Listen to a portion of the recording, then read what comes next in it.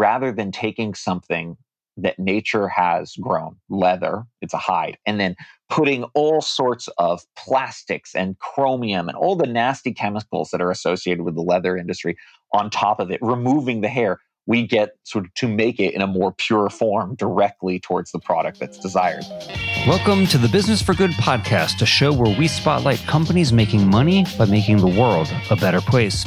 I'm your host, Paul Shapiro, and if you share a passion for using commerce to solve many of the world's most pressing problems, then this is the show for you. Hello, friends, and welcome to the 59th episode of the Business for Good podcast. Before we get on to this one, wow, did a lot of folks have a lot to say about the last episode with Maple Leaf Foods. Reactions from listeners were plentiful, from being impressed by what the meat company is doing with its investments in plant-based meat, to disliking their answer about the ad they placed critical of other plant-based companies, to even some industry press covering the interview. Yes, that's right. Meeting Place magazine published an entire column about our interview, which was actually quite a thoughtful column, I felt. It was basically welcoming Maple Leaf's innovation in plant-based protein. So pretty good sign, I thought.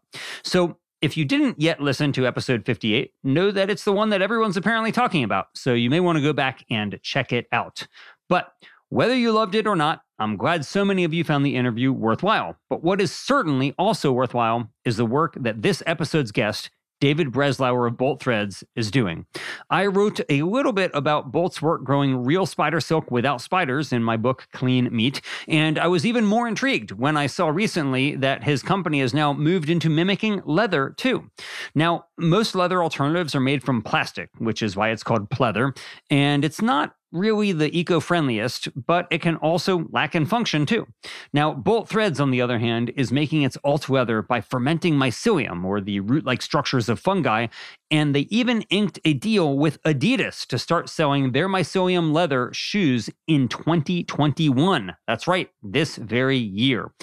What was started as a project in 2009 by some students who applied for government grants is now a VC-backed startup that's raised more than $200 million. $200 million. They've gotten celebrity endorsements, and they're now on the verge of entering their first major commercialization 11 years after they got started. It is a wild ride that they've been on, and David has some important insights for anyone seeking to use business to solve social problems. I hope you enjoy hearing Bolt's story as much as I did. I now give you David Breslauer of Bolt Threads. David, welcome to the Business for Good podcast. Thank you. Thank you for having me. I'm glad to be here. It's awesome to have you. I have been following your work for a long time. I've been a fan of your work. I've even written about your work, but I am embarrassed to say that we have never met or crossed paths or connected online. So I have been like this stalker in the shadows, touting your work. But great to actually get a chance to talk now. Yeah, absolutely. Our paths were bound to cross eventually. Yes. So let me just get right down to it. I want to ask you a question that I know you've addressed before, but a lot of the times, like if you were to talk with a company that's just getting started, because Bolt Threads got started in 2009, we're now more than a decade later. Would you have thought that you'd be doing what you're doing today, or do you think it's taken longer than you've expected? Do you think that it is like more pivots than you would have expected? Because what you're doing now is kind of different from what you were doing then. So tell me, if you had talked to David in 2009 and said, in 2021, here's what it's going to look like, how shocked would he have been? Oh, wow. David in 2009 would probably not even recognize Bolt as it is today based on what he thought the outcome would be. I think he would be very pleased with where we've come. But absolutely, there's the only thread that is consistent that he would recognize is the fact that we were always fascinated by natural materials, particularly ones that perform well or otherwise hard to make. And we always wanted to make them in whatever context. Natural materials that that nature has evolved over all these years, these billions of years, that grow renewably, obviously, and reintegrate back into the environment. And so there was always that focus and fascination. I don't think I don't think back then I would have known just how hard we would have gone into consumer apparel. We knew there was an angle there, but really when we sort of started looking behind the curtain, saw all the challenges and opportunities, all the sustainability issues, and realized that's where we felt we could have a big impact, and that's what we got to know. That became our primary focus, and where we really started iterating with customers in order to develop new materials. Well, let's just start from the beginning then. So, presume that people don't know your story, of course. And first, I'll say I think it's okay to refer to your old self in the third person, since all the cells in your body have been replenished since 2009. You're, completely different person. So I give you the license to refer to the 2009 David in third person. But you started out with this idea to make spider silk, right? So I know that you were in school. What happened? Why were you thinking about spider silk at all? Why is spider silk something that's worth replicating? Yeah. So when I was in graduate school, and this was around 2006 that I started on spider silk, the concept of biomimetics. What can we learn from nature? What has nature built? How can we mimic it? How has it optimized for solutions in ways that might be counterintuitive to us as scientists and engineers? That was, really a popular concept at the time. And I had been learning about building micro machines and sort of fluidic systems that were the size of your thumbnail, but could do all sorts of laboratory chemical mixing and all sorts of biological manipulation. And inspired by the biofield of biomimetics, or that attitude,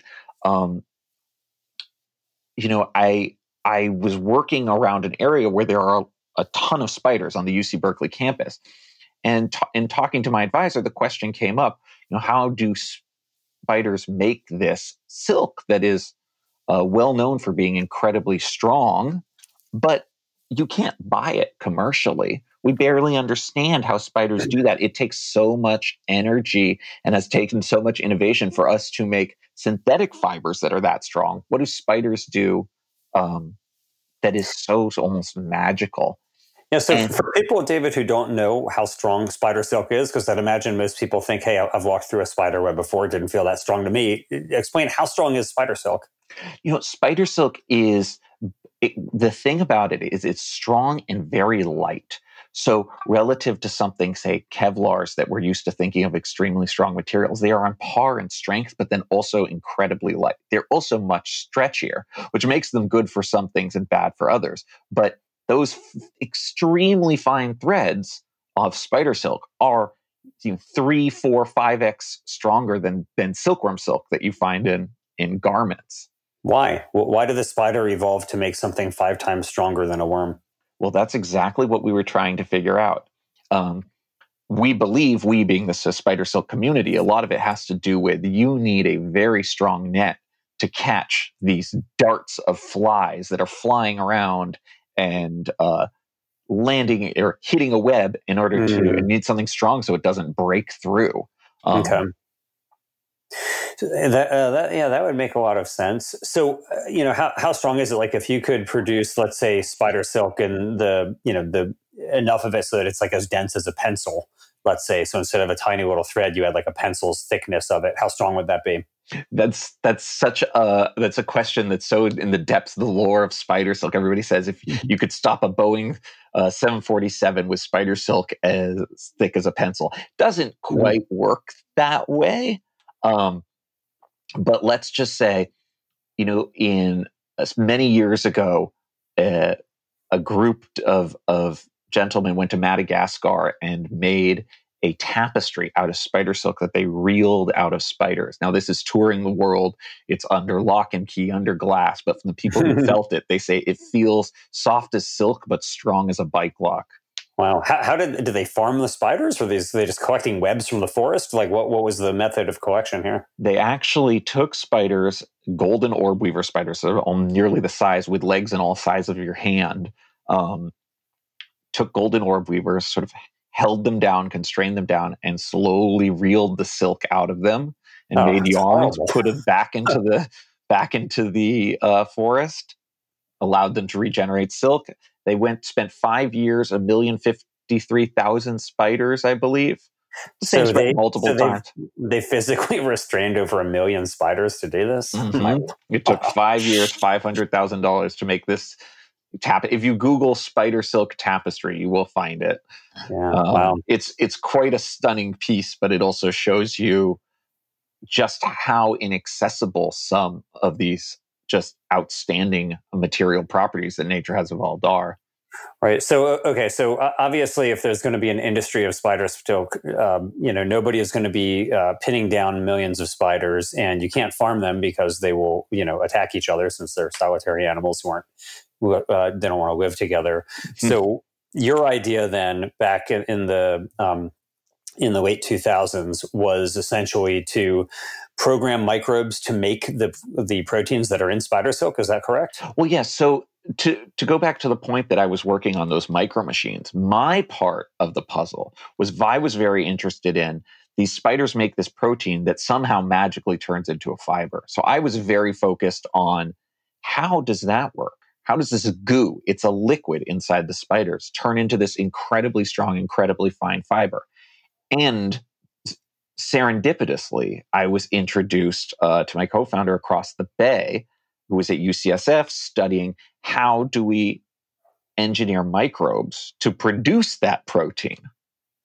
And so when we got together, it was like, oh, hey, you're working on how to produce that protein without spiders. I'm working on how to turn that protein into fibers without spiders. Wow. Yeah. Yeah. The universe of people fascinated by spider silk, it must have been like love at first sight. I mean, there is not many of us on the West Coast. And the fact that we found each other and we're only 25 minutes away from each other is the unlikeliest of circumstances. Much of the early days of Bolt Threads feels like a fairy tale and complete serendipity.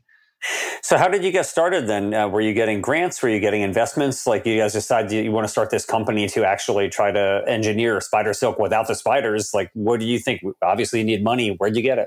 Yeah, government grants. Now there are more angel investors and more tools, like even Y Combinator now supports a lot of biological development. There were just fewer ways to get money back then. The only way was through government grants, and it was a very great mechanism.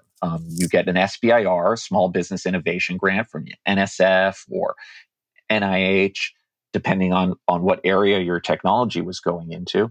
And it's non-dilutive funding, $100,000 to $150,000. And so we were still in graduate school. We wrote some grants saying, we think we have new technology that no one's ever tried before to make spider silk without spiders. And we wrote a whole grant about our proposal. And we got all our grants. I mean, I think we applied for 4 and we're counting on maybe getting 1. And we got them all. So we quickly finished up our PhD theses and got to work. After that, we spent a year working and actually got investment for the broader vision of the company from a VC. Wow. Who was the first VC who believed in spider silk without the spiders? It was Foundation Capital. And Steve Vassallo over there, who had actually been very intrigued by spider silk and was looking for to see if anybody and who was working on trying to figure out how to make it and commercialize it. So what was your thought? I mean, you obviously weren't thinking about customer applications, as you said earlier. What was it that you were thinking you would do with this if you were able to produce it in industrial scale? So the journey has been quite long and the learnings have been numerous and compounded. We were so sort of innocent and filled with youthful hubris back then. It was we are going to figure out how to make spider silk, and we're going to figure out what to do with it. Underlying that was a general belief that if we can holistically access materials in nature with our technology platform, we're just going to keep finding out what to do with these things because they're quite incredible. Mm-hmm. We learned over time how important customer feedback is in that process. But in the beginning, when we were just writing grants, it was, we think natural materials are cool. We know how to do this spider silk thing. we'll figure it out from there. But so did you have any ideas in your mind? I mean, you mentioned Kevlar. So are you thinking, oh yeah, we can sell this to the military to have lightweight bulletproof vests as an example, or to police officers? Like, surely you must have fantasized about some application. Yeah, of course. We talked about everything from lightweight bulletproof vests to high strength garments for the military that don't melt, because most the synthetic polymers melt when exposed to high heat, like hot shrapnel, to surfboard composites, to sails. We talked about sails that because at that time everyone was talking in the Bay Area about Larry Ellison's racing. Sales meaning SAILS. Yes, SAIL. Thank you. And a lot about biodegradable sails that could then, you could dispose of easily once they're done after a race. So all of these real performance applications. And it wasn't till about not long, 6 months in, that we started seeing not just where performance was necessary, but just performance from the aspect of sustainability needed a lot of new solutions within apparel generally, let alone performance apparel. I see. Interesting. So I don't want to fast forward too quickly, but so if you're getting these government grants like from NSF or NIH, you all of a sudden start going to VC money, and you fast forward, let's just say to today, David, like how much has the company raised today? What's the growth? And then we want to talk about how you got there, but like how much has Bolt Threads raised to date? Oh, wow. Not including grants, it's a little over $200 million. Wow. Cumulatively raised. It's also been 10 some odd years of operating. It's been quite a journey. Yeah. And so correct me if I'm wrong, there was some commercialization of the spider silk, right? Like you guys were selling, were there some ties that were sold, is my recollection? Yeah. As we were scaling up our spider silk production, and we were we're trying to continuously improve our process as well as demonstrate the commercial potential. We launched these a couple different product here. Let me just start over. You can cut that.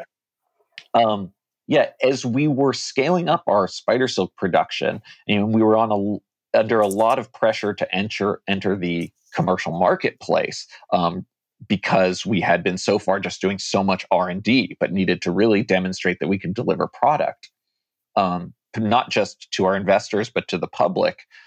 We launched a series of ties that we made with our silk, just to demonstrate that we could make spider silk and could launch it in multiple unit qualities. The history of the field was littered with one-off demos, with somebody made brute forced a single unit, and that was it. We were like, no, we were going to sell in consumers and sell in ever increasing quantities. So we made ties. Then we launched beanies, and the ties were 50 units that all sold out. The beanies were several hundred units that all sold out. We even made some products that use spider silk in a solid form, not fibers form, as we continued to iterate on product and form factor, performance properties. It was then that we caught the eye of Stella McCartney, who helped really push us into the more high fashion area and inspire the minds therein with the dress she made, the gold spider silk dress, as well as some of the subsequent garments. Wow. So Stella McCartney, of course, the daughter of Paul McCartney and a fashion designer.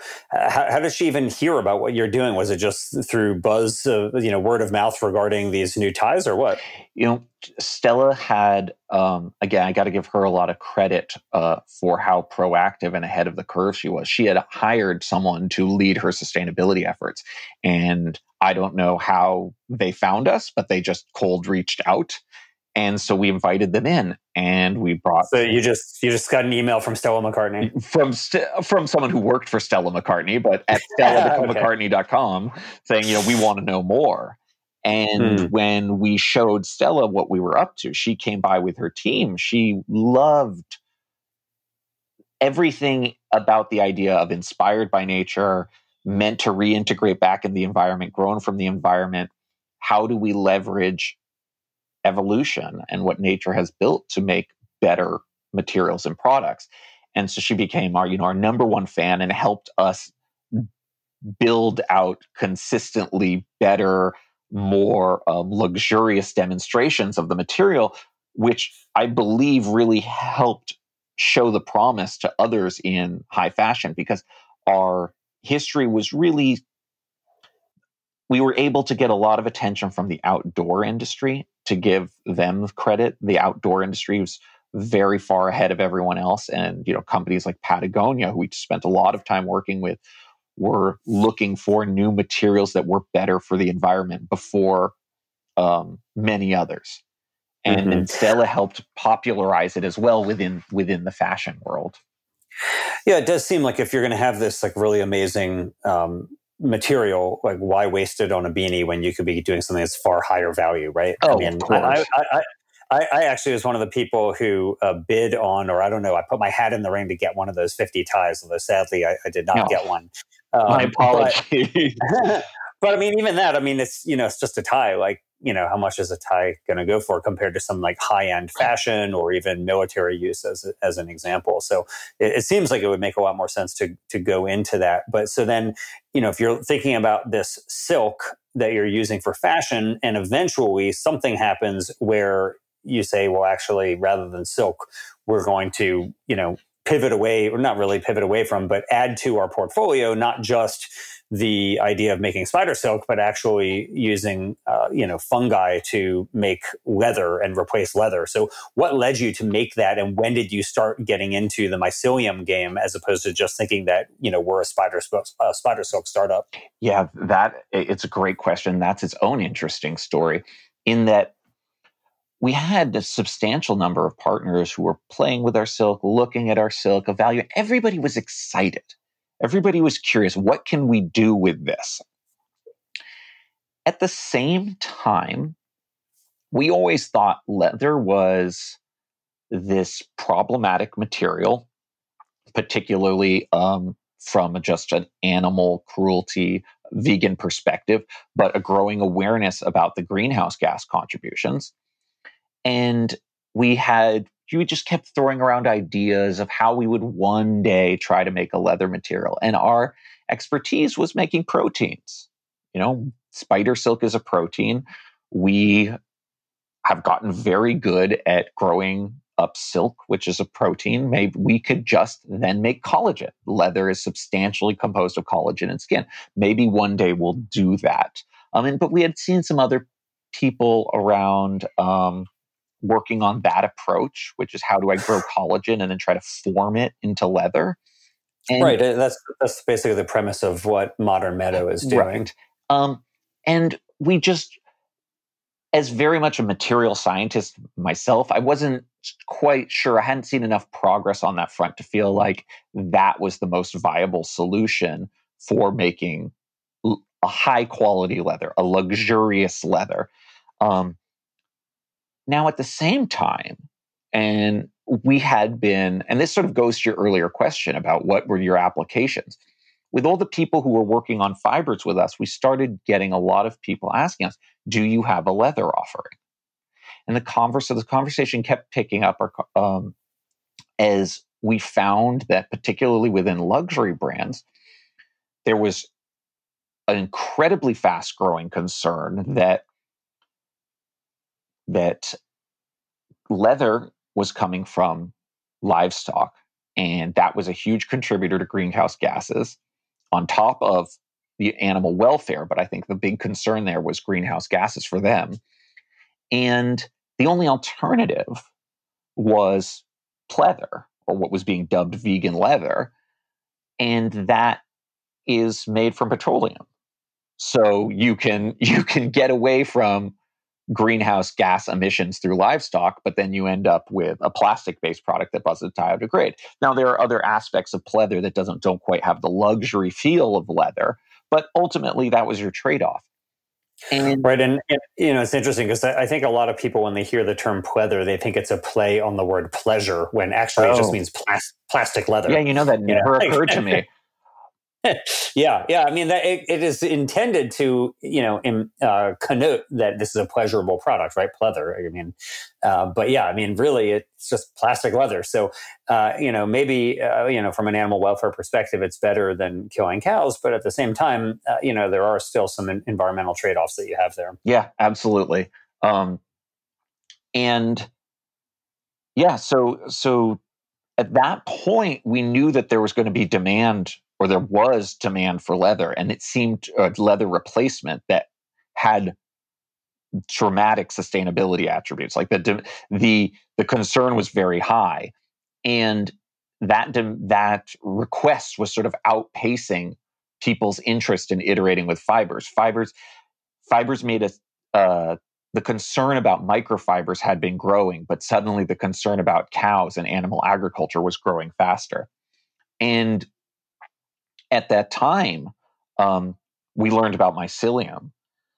And when we saw the structure of mycelium and how you could grow it into a sheet, mycelium being the roots of mushrooms, not the mushrooms you eat, but the roots under the ground. And if you can grow them in a controlled way, they make these sheets that really give you a much more leather-like feel, because of the way these roots create little tiny fibers that all entangle with each other and touch and connect and rub against each other, kind of like how all the collagen networks form in hide, animal skin.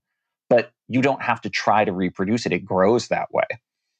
And we, my co-founder and I looked at each other and said, we think this is the viable way to make a replacement to leather. And from there, we said, okay, now we're going to try to figure out how to grow mycelium as well. And so what was your first step though, David? Because, you guys were bioengineering spider silk, right? Which is, something very different from growing mycelium. Presumably you don't have a background in mycology where you're like, we need to hire some mycologists here. Like what was your first step to thinking, okay, how are we going to figure out to do this entirely novel process that we don't have any idea about? So that's I always find that question very fascinating. And again, maybe this comes back to some sort of youthful hubris. We looked at it as these processes are surprisingly similar. Whereas a lot of the seasoned scientists we talked to, who we sought help from, were like, oh no, those are different fields. You shouldn't try to pursue what we'd say liquid fermentation, growing microbes in a vat, and solid state fermentation, which is growing fungus on say sawdust. Those are two different things. And we looked and we said, it's all fermentation. It's all getting your feedstock, sterilizing your feedstock, growing your microbe, purifying your output, whether it's silk or mycelium, and then forming it into your material. And what we had become so good at as a company through all these years of trials with silk and different iterations thereof was prototyping biomaterials and integrating with product developers and designers from the textile world, where there's many qualitative attributes that are extremely difficult to quantify. So this isn't just what is strength, what is abrasion resistance. This is, does it drape well? Does it age well? How does it feel against the skin? We had become so skilled at that because if you look at that Stella McCartney silk dress, it has to hang just right. And as much as that's in the knitting and the weaving, if your fiber's too stiff, it's not going to do that. You might have the strongest fiber in the world, but if it's too stiff, it's not going to drape well. So those are the attributes we had integrated really well, how to scale up biological processes and prototype with them hand in hand with textile designers. And so when we looked at that, we said, we just need to grow our knowledge around mycelium growth, but we think we can connect that just as we did with silk on the leather side. And so for us, and I'm not saying that to be to come off as arrogant, and Many people thought we were foolish. It seemed doable, and it turned out to be. When was this? Like, so, for years you're working on spider silk, then you decide we need to get into the mycelium game. What year was that? That was maybe 3 years ago. So think about it this way. It took us maybe 7 years to build and scale up spider silk production, and then turn that same crank 3 years on mycelium. Was it difficult to persuade investors on this? Like, they're like, hey, listen, we've been giving you guys money for 7 years and you don't have any product on the market yet. Now you want to go switch to this other product. Like, was that a difficult sell, or were they just so hot on the idea of mycelium that they were like, yo, we trust these guys? Our investors have been very enthusiastic from the beginning. And, we've talked to them about this being our vision of us having multiple different product lines.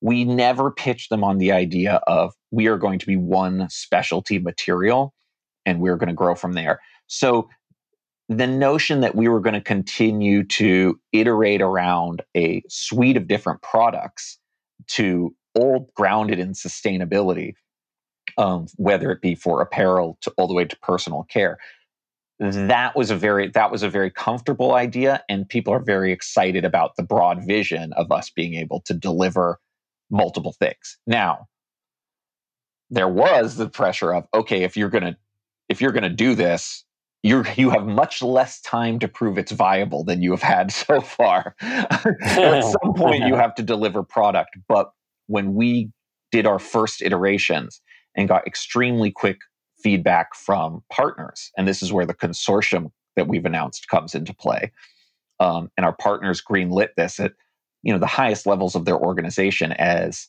this is something we're interested in. We trust Bolt Threads.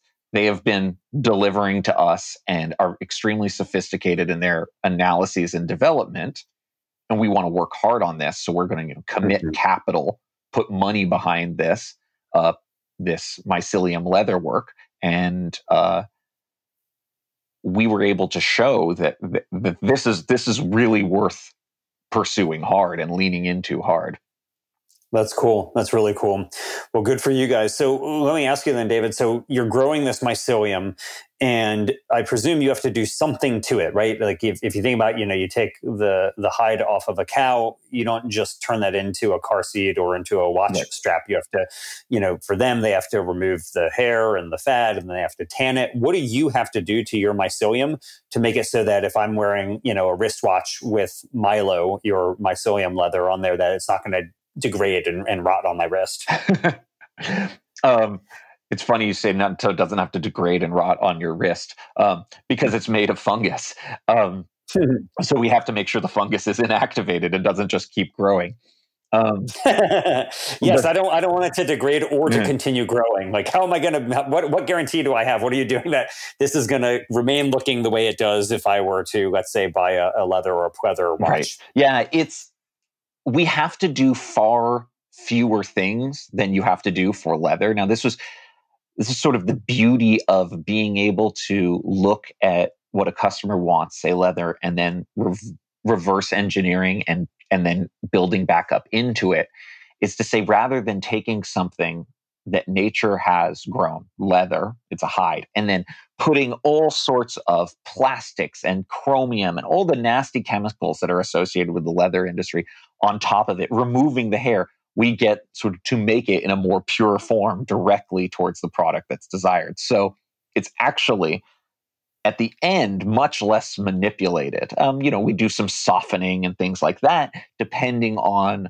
exactly what the product attributes need to be. Because if you think about it, a watch strap feels very different from a leather jacket, which feels different from a leather shoe.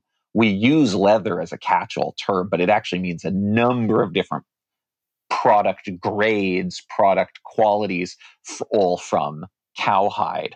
And we have to do very little in order to get it to meet the base criteria. Then it's more a matter of customization, embossing patterns. People still want leather to look like leather.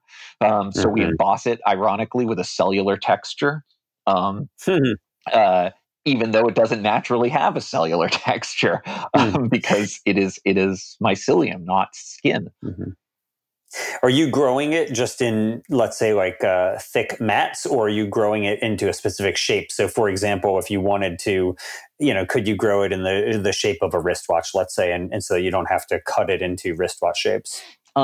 It turns out, I love the story of, we can grow it into any shape, we can grow it into your product. But right now, at large scale, and when you look at the economies of scale, that just, it's not feasible to make anything of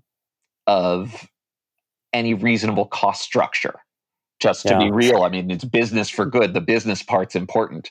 To say we're gonna grow up watch straps in the shape of watch straps. So we grow sheets. We also work very tightly with existing leather processing facilities. Now, we maintain a fairly rigorous sustainability criteria and corporate responsibility criteria that includes not just chemistries, but includes human rights with our partners. So we do work with some great facilities in the industry, and we have to match some of that large scale equipment that's already there in the right sizes.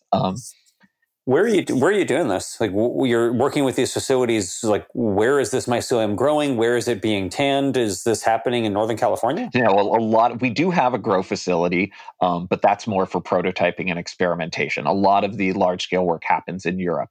That's where most of the mushroom expertise happens to be, and all of the high end facilities that our consortium partners like Caring and such do their leather processing work. Interesting. So you're really growing this in Europe, and that's where the whole process not only starts but is finished. It's not going somewhere else to be tanned or anything. Yeah, it's mostly in Europe, and again, that's by design of our customers and expertise. When we have a global supply chain, it's going to matter more where are we going to ship it, what makes the most sense, and in terms of cost and carbon emissions. We don't want to be flying stuff around if we don't have to. But those are sort of good problems to have, to be able to be in a position to optimize the supply chain for an infinitely more sustainable material than hide leather. Mm-hmm. Interesting. Yeah, I would have presumed that the greatest mushroom expertise was in China. I think that they produce like a huge portion of the global mushroom trade, but I don't know enough about that market to know. But I know that they eat a lot of mushrooms over there. Yeah, I was surprised as well when I learned. I think the majority of canned mushrooms, I'm not exactly positive on this number, something the majority of canned mushrooms in the United States comes out of the Netherlands. Huh, interesting. So, all right, David. So, it's been a few years now, and you're growing mycelium. You're trying to make a leather type product with it. You had this big announcement recently that you are now partnering with Adidas and a number of other folks. What does that mean, partnering? Are they investing in the company? Are they partnering with you as a customer? Like, that's pretty impressive to get a deal with Adidas, because first and foremost, just so you know, I wear a size 10.5. So when you get those Adidas Milo shoes, you know where to send a pair. But second, how did that happen? How did you get partnered for a product that doesn't even yet exist in the market? You have one of the most recognizable shoe companies in the world saying they want to release a product with you. How did that happen? The consortium is the first of its kind, and between Caring, Adidas, Lululemon, Stella McCartney. Does Lululemon make? I mean, I don't know enough about it, but do they make leather products? No, not currently that I'm aware of. Okay, so but they would be using Milo for something. Yes. It's not the spider silk. Absolutely, they're not making like yoga pants with spider silk, and then they're using a leather type product. The consortium is specifically around Milo. There is such demand for an alternative to leather, and when we were able to demonstrate not just the aesthetic quality of the material, meaning we can make something that feels like genuine leather, which again is a very important distinction, as well as the ability to scale get economics that are reasonable, and then iterate with those brand partners and be able to consistently deliver new and improved samples over and over again. And that's where we were working with. That's the sort of the engine we developed with silk and our other materials, is just show novelty and then continue to work and iterate and become a trusted partner in innovation for these brands.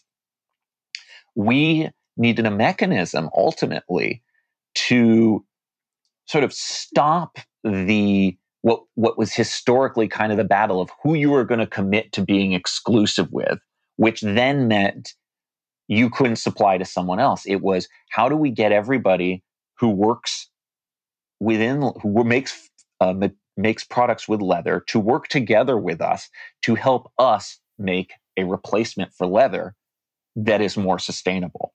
And so the consortium did you reach out to Adidas? Did they reach out to you? Like, how did you have some, head of business development who did this? Like, what was the actual mechanics of this, startup that's essentially pre-revenue partnering with one of the biggest athletic companies on the planet? Yeah, they Adidas, to their credit, is very good about innovation and paying attention to innovation. And we had been working with them substantially on thinking about materials alongside fibers, spider silk, and stuff like that. And when we showed them Milo, they were extremely excited to see an innovation there. And so, again, it's throughout this whole sort of storied history of Bolt Threads, a lot of what we built out was this engagement with these brands beyond just their innovation arms, beyond just their sustainability arms, but all the way throughout the brand, and our ability to have touch points in all the areas we need to understand how to build out not just the products, but the product quality, how to integrate into supply chains. What is the effective price point? What does this need to have and be able to do by when and by how much to be an actual product in a material in a consumer apparel product? And the consortium was a bunch of different companies who are in many ways competitors, holding hands and saying, we want to help foster sustainable future materials, and we're going to work with this company and really engage in that cycle of product development. That's really awesome, David. So let me ask you then, when you put out the ties, there were 50 of them, you sold them for $314 per tie, which is a reference to pi, 3.14. But is that what it's going to be like with Adidas? Like, you have said that in 2021, you intend to commercialize Milo. Is that going to be the same type of commercialization where it's just a very limited time offering for a very high price? Or is this going to be something that's going to be a regular offering that people will be able to buy if they want it? We know what we need to build to be building towards a regular offering. We are past the point of simply demonstration. There will always be demos, and there will always be exciting small launches in order to show the potential of the material. But we are going to be delivering thousands, tens of thousands, hundreds of thousands of units, scaling into multiple millions. Great. When? You say we'll be doing tens of thousands in 2021, or do you think that'll be like in the next decade? No. We're talking about real scale starting in 2021. Great. Oh, it's really exciting. I'm really thrilled to hear that. Yes, as am I. I'm sure. As are your investors, no doubt. Okay, so speaking of then a decade out, like, what do you envision? I imagine that if somebody had said to you in 2011, what do you envision for 2021 for Bolt Threads, that there would be very little fidelity to what actually happened. So I realize there is, as you say, perhaps some hubris in trying to predict a decade out. But if you're going to think about a decade out, like, where do you see the company? And where do you see, let's just say, the leather industry, for example, since that's what you're currently working on in the year 2031? When we first were pitching, we pitched to one VC, and we said we can make green materials, because that was the term of the time. So this was 10 years ago, and we were told, never pitch us green. No one wants to pay for green. That has, flipped on its head a little. Some people do. Some people are willing, or at the least they understand they'll pay for a time being. At the same time, I think we've learned how to develop the technology with enough sophistication that we can make a lot of things cost competitive, or a lot of materials at better costs that are sustainable or green than their less sustainable counterparts.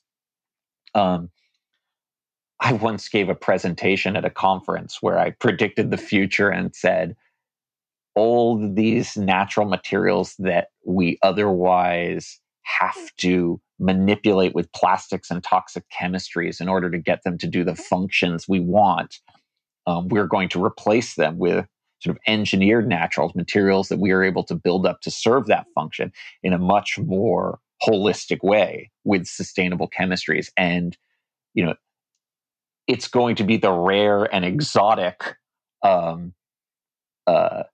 fashions that use materials that were not engineered.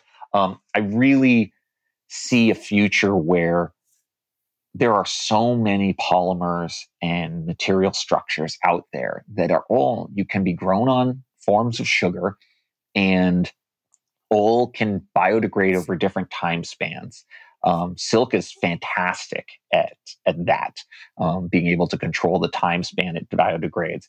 And I see an opportunity where we can sub out a lot of the synthetic materials and maybe even some of the naturals that don't necessarily biodegrade in the way we want, and when used at large scale are actually problematic. Global scale are actually problematic for the environment. And create a palette of offerings that are all can be chosen based on their end of life requirements, based on their usage. So is it going to go down the drain? Are we going to be able to recycle it? How long is reasonable for this to exist as a whole in the environment before it should be able to decompose? Yeah, well, that would be the ultimate, rather than just talking about, reduce, reuse, recycle, you actually have something just decompose at the end of its useful life. That would seem to be the optimal. In fact, I've wondered whether, you think about all these fishing boats that are the number one reason why, whales and others are getting caught up and dying in these fishing nets. The biggest threat to whales isn't whaling boats, it's fishing boats. And I've wondered, I don't want people out there fishing, needless to say, but, it would be nice if those nets could be programmed to at some point decompose. And I don't know if that's possible or not, but it seems like it would be worth investigating. Are you aware of anybody working on anything like that? It's I forgot to say, when you asked what were the markets for spider silk, that was one of the things we initially looked at. Decompose, oh, really? Marine biodegradable fishing nets. So how would that work? Because the fisherman doesn't want it to biodegrade while they're using it. But so how would it just after a certain number of years, it's no longer functional? Yeah, you would. It's a challenging problem balancing biodegradability and strength, because in many cases they tend to go in opposite directions. But yeah, you would probably think of something that lasted just long enough with high strength for you to be able to catch your fish, but that if bits or parts or a whole net got lost in the ocean, it would eventually biodegrade from microbes, or fish could eat it over a long period of time. Now, if it's sufficiently strong to catch a whale, I don't know how long is reasonable. Like, how do you create mechanisms such that it can break out even if it's before it biodegrades? That's a more different time scales over which you need to think about. My expertise is more on the biodegradation than the mechanics of how do you create a structure that a big fish could break through without it being on them. Say if for say 50 days, if you say 50 days is a criteria over which it biodegrades. Right, because presumably, dolphins get caught in this are presumably struggling pretty violently. So if that's not enough to break that down, that would be, you would need something pretty unique. But on this note, David, let me ask you as we start to wrap up here. So you've thought about fishing and materials that would be better for fishing nets. Are there any other ideas? Like you guys are working on spider silk, you're working on mycelium, you're even doing bee silk, which we didn't get to talk about sadly. But are there other things that you wish somebody else would take up that you think would be good for the world? Some idea for a company that maybe some listener will be inspired by your words to start themselves? Yeah.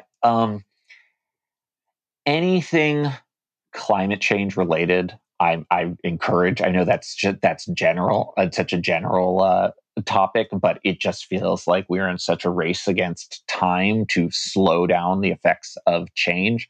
So I strongly encourage anyone to get into those, anything climate related, whether it's energy storage, electrification of all vehicles, fighting greenhouse gases in any which way. That's where I strongly encourage people to go into. Some of the things I'm interested in, unfortunately, it's hard to see where the business opportunity is. So I encourage people to think deeply about it, but a lot of it is cleanup. When we are able to get all of these sort of biodegradable, biocompatible polymers out there, what are we going to do about all the microfibers and microplastics in the air and water? We're at Bolt, we're doing some things with bee silk, as you mentioned, to eliminate synthetic polymers and personal care as well as microplastics. But there's going to be a load to clean up, and I don't know. I don't have an answer as to how to do the collection or the sorting or the cleanup.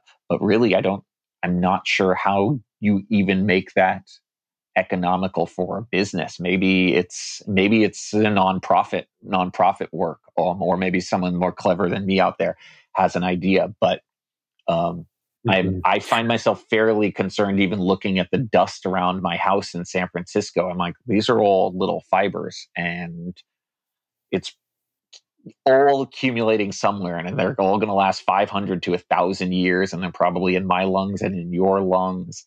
And they're saying now we're going to have the geologists are going to say we have a plastosphere, where it's an entire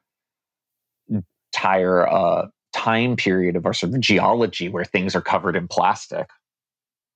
Yeah, it's interesting. There are some fungi that aren't even engineered. They're just natural fungi that appear to be able to consume the many types of human-created plastics.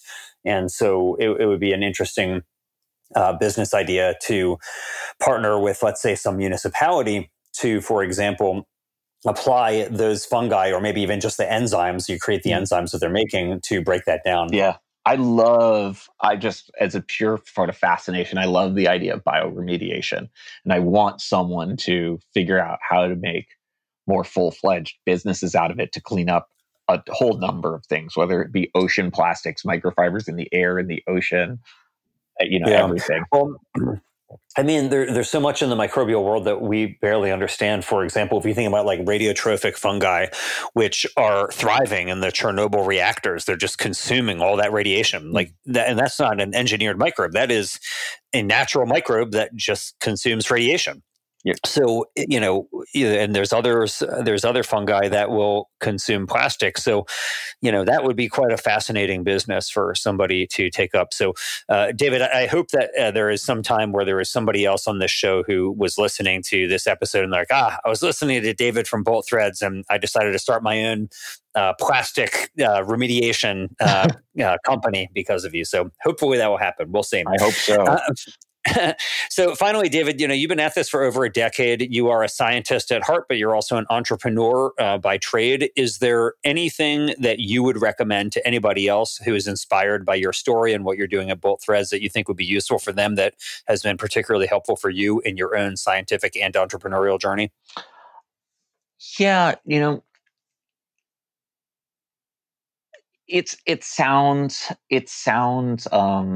sort of cliched to say listen to your customer. But at some point, I think as a technologist, even if you're presenting a new technology and get potential customers excited about something they did not know existed, at some point you do have to start iterating with them. And I think so many of us, myself included, get caught in a trap and enthusiasm over technology, over the pragmatics of what is needed by the person who would be paying for it. There's a great video I like that's, I think if you Google it, Steve Jobs' insult response, where he talks about leading customer first and how engineers can make tons of great things, but what is going to sell at scale? And that scale, particularly when we're talking about sustainability and climate, is so important. I'm not going to make a dent at scale if someone just wants to launch, 50 pairs of shoes. I need to really make my impact through selling millions, so that I can actively affect the greenhouse impact and the climate impact and the environmental impact of livestock or any of the other materials that we make. Right. Well, I couldn't possibly agree with you more. Science experiments are very cool, but they don't necessarily on their own save the world. And the way that happens almost always is through some invention that actually gets commercialized and utilized by huge numbers of people. So I'll be rooting for Bolt Threads to break out onto the commercial scene, and I'll be looking forward to sending you a photo of the Adidas that I get when you ship them my way, David. So, absolutely. Thanks so much for everything you're doing. You've had a wild ride, and it is a really inspirational story. So I am grateful for what you're doing, and I can't wait to see Milo come out on the market, and I can't wait to be one of your own customers, actually. I can't wait either. Thank you. Thanks for listening. We hope you found use in this episode. If so, don't keep it to yourself. Please leave us a 5-star rating on iTunes or wherever you get your podcast. And as always, we hope you will be in the business of doing good.